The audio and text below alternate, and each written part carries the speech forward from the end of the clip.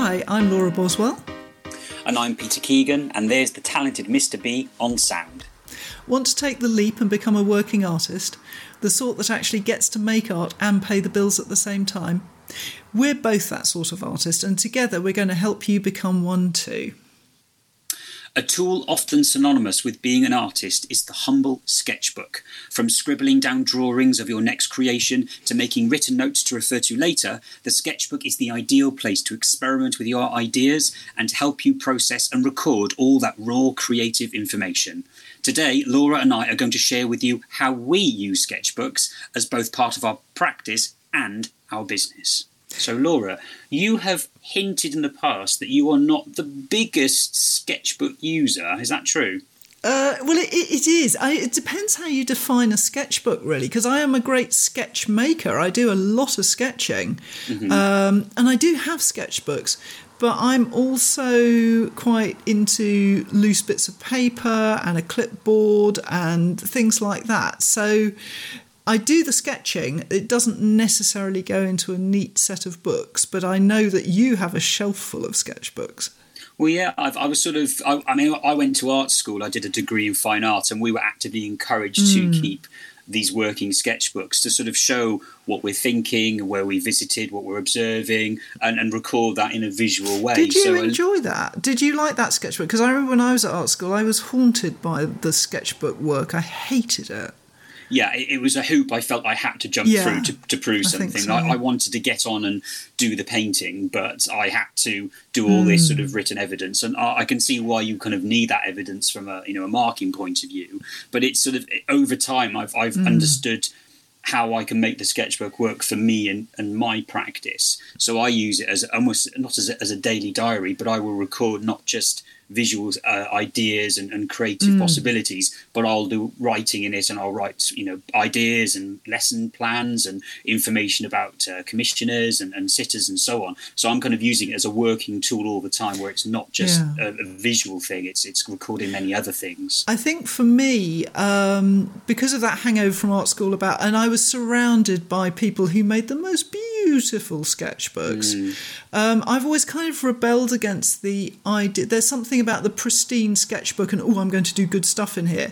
Yeah. Whereas for me, because my sketches are so scribbly and fast and, they wouldn't mean anything to anybody else. It's that feeling that if someone opens your sketchbooks, instead of being amazed, they're going to think, this mess inside your head. Yeah, exactly. So that's why I like loose leaf paper and things like that, because it's kind of outside that. I've got a nice sketchbook and I've got to fill it with nice pictures. There's that disconnect, I think. You've got this deep psychological burden, I think, on the sketchbook. I don't want to disappoint anybody, and I know my sketchbooks are so random that they would be quite disappointing to anybody who looked at them. But I think that what it goes to show is you can use sketchbooks in different ways, and I've seen, as you described, beautiful sketchbooks where I think it transcends the use of a working book and becomes a piece of art in its own right. It is, it's beautiful. It's, you could pop it in a frame and you can look through it again and again, enjoy all these works of art. Yeah. And I think that's slightly different to the way I use a sketchbook, as purely just writing notes and shopping lists and so on as a working tool, as opposed to a visual, something quite perfect and quite splendid.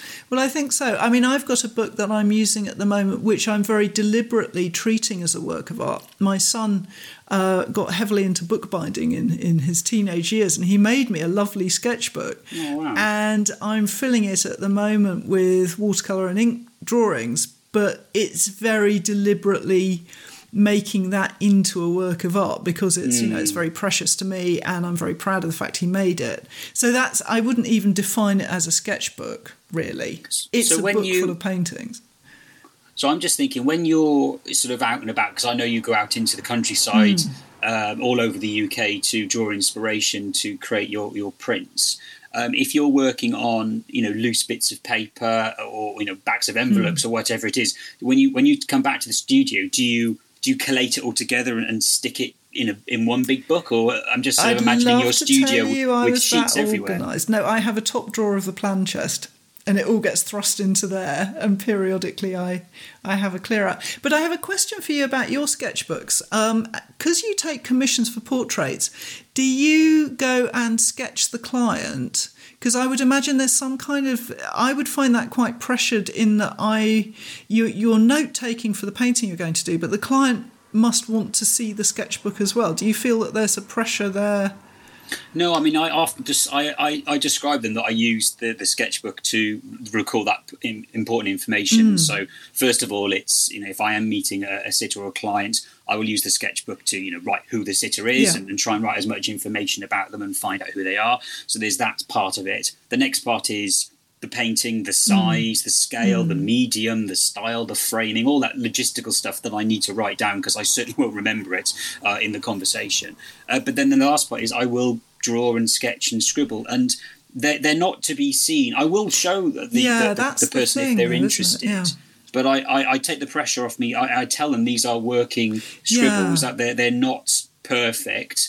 At the start, when I started out, I felt they had to be. That's the thing, lovely, though, isn't it? Because I think for artists, there's always the expectation from the non-artistic public that they look over the shoulder of an artist working in a sketchbook, that somehow it should be like a finished work. It should be as skilled and as polished in some way. So it's interesting that you kind of have that. Because when I'm up a hill in Scotland, there's like nobody but the birds to look at it. Yeah. But you have that constant over your shoulder. What I explain to them is I'll often use the analogy of being at a lecture or a talk. And if you are at a lecture and you're encouraged to make notes about some of the most important things, it's going to be gappy, isn't it? Yeah. You will just write sort of bullet points of some of the key things that are brought up. You're not going to write out word for word what the lecturer is saying. And I explain, I'm doing the same thing but visually. So if I'm sketching a portrait of them, I may not sketch something that in some ways even looks like them, but it's about recording, just it might be the shape of the nose or the tilt of the head. It's a sort of a visual memory. So you're managing expectations about. Oh, absolutely. Yeah, sort of letting them know. I used to, when I was a student, and I was based in London and in Aberystwyth, I worked with architecture. I didn't do landscapes. I did a lot of street drawings and things like that, different sort of landscape. And of course, if you're doing urban drawing like that, you are a public art installation. And I think going back to those days, I always felt there was kind of a performance pressure as well. It was never just doing a sketch. It was always you were doing a picture that people were coming along and looking at. I think at the end of the day, my sketchbook, once I finish scribbling in it, will be closed and it will sit on my shelf. It's not going to be on display. It's not going to be in a frame. It'll always remain a closed book, and it'll only be available to me to view in the future. And it's therefore it's my safe space. It's a place for me to express and play. I think however rudimentary the drawings within a sketchbook, when you go to an exhibition and you see the artist's sketchbook, for me, it's always like the most honest insight into that artist. And I think that's something that I would say about sketchbooks is it's essential to sketch because that's your first thinking. Yeah.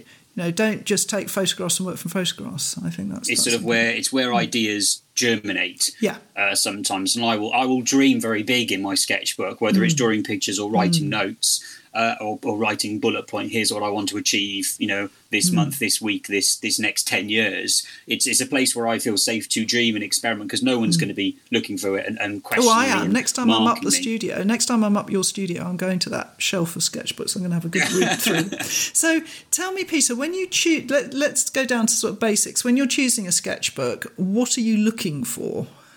Okay, so I've tried all sorts of different types, whether it's, the shape, square size, hardcover, softcover, bound or spiral. And the one that I find that I'm enjoying working with most is a spiral bound. So that's where it's got that lovely kind of loopy spiral thing. Bounds are better. The reason I like that is because you can open it completely flat, and it's so, and you can wrap around on itself, and then it still keeps its rigidity. What you can't do is very difficult to kind of draw from one page and it blend into the page on the left hand side or the right hand side, because you've got this big spiral gap. But that doesn't bother me. I kind of plan things to be a little bit kind of more smaller. I won't let the drawing kind of drift off, whereas I kind of seen with some of your drawings, the line will go all over the place and the drawing will evolve. I tend to opt for a bigger sketchbook as well, A3. I think that's primarily being a portrait artist. I will work obviously on a slightly bigger scale, or I'll try and do drawings of heads or such as life-size as possible, so a good size a sketchbook for me is needed on that. But then I do have the smaller kind of pop in my satchel rucksack bag when I'm off to exhibitions and such, which is much more like a little kind of notebook as well. Yeah, absolutely. No, I would agree with you there. I mean, when I'm looking for a sketchbook, I know it's going to get hammered. So it's going to have to be sturdy because it's going to be stuffed in a bag, and also because I'm drawing outside a lot, that you have to hold the pages down with bulldog clips or elastic bands. And A3, I like the big ones as well, and we're not above chopping off the corners so they can be rammed into a rucksack and things like that.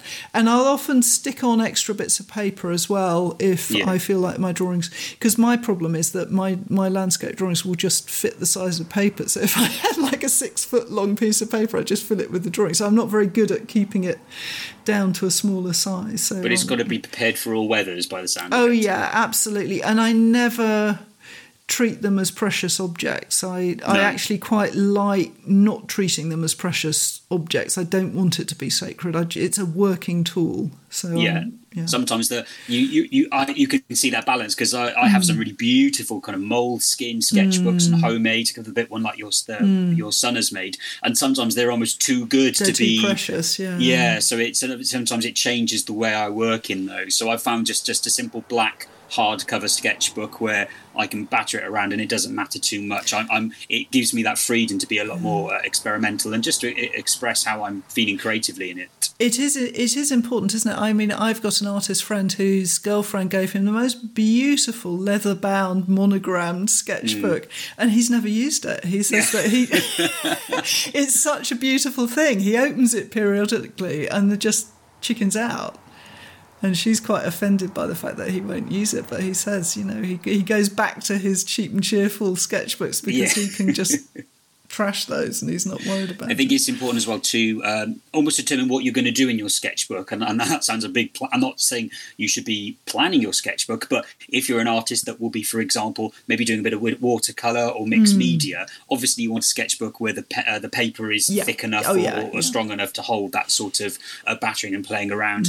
If it's just going to be pencil work all the way through, of course, maybe it doesn't need to be quite so heavy grade paper. So just being aware of what you're going to do with it. I know some artists that work on coloured paper because they like working on different colours and different grounds that they make themselves or they buy. So just sort of having that initial thought will determine the opportunity to be more experimental, because you can.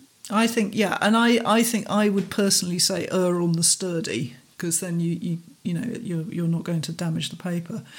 But I think also it's really important with sketchbooks not to be this perfectionist, to really enjoy the creativity and the mistakes that are bound to happen. Yeah. I mean, it's all about... Sorry, I was going to say, it's certainly, I use sketchbooks as a very sort of random scribbles. I know that there's going to be a lot in there that's just rubbish, frankly, and I'm not bothered about that. Yeah. I see the sketchbook as it's there to help me problem solve. Yes, absolutely. And it's to think through the challenges that I may come up against or I'm currently experiencing, or it's a way of me processing or understanding the world, whether that is drawing a little thumbnail picture or writing notes and reflecting on how I'm feeling right now. I'll use it as a way of recording my own personal critique on a painting. So I'll look at a painting that's in progress and I'll write bullet points in my sketchbook of what works, but also what doesn't work. Like I would write on a proof. I'll have that sketchbook open to me whilst I'm working, so I can always refer back going, that bit needs correcting, or I need to adjust the colour or the tone or the balance, because I've spent some time writing it and recording it and just having it open. So you're right, it's not about, for me personally, it's not about creating this perfect artefact. It is a working tool that's incredibly helpful to me. Well, it's very. I see them very much as the place for note taking, ideas about composition and stuff. And I'm not entirely sure that schools and art schools do their students any favours by kind of making it into a thing that they have to keep filling, and you fill your sketchbook and stuff. I think it should be. It's like a rough book. I mean, back in the day when I was at school, we had what were called rough books, which were where we made notes and essay plans, and they were deliberately coarse, rough books, and you were never judged on them. And I think sketchbooks should be like that. I don't think they should be sort of totemised into, at the end of term, you will give me a perfectly filled sketchbook. That's always worried me. I want to sort of just emphasise as well that the importance of a sketchbook is providing you with time to really stop, which is essentially kind of it's the opposite of what I'd say a camera does. The camera is wonderful at recording something immediately, quickly, and you can refer back to things like, colour and design. But that what a camera can't capture is just the moment of being and experiencing something, just by the act of immersing yourself in your surroundings and sketching and looking and drawing and recording. It gives you such a greater, deeper connection that a photograph, I think, can never really achieve. And also, you, by sketching, will focus down on what interests you. It's what catches your eye about that place or that person. And a photograph is always going to be just capturing everything. I find that, for me, it finds the truth of what I'm interested in. So I'll take loads of photographs when I'm out, and fortunately, Mr. B being a photographer, if he's there too, he'll do it for me.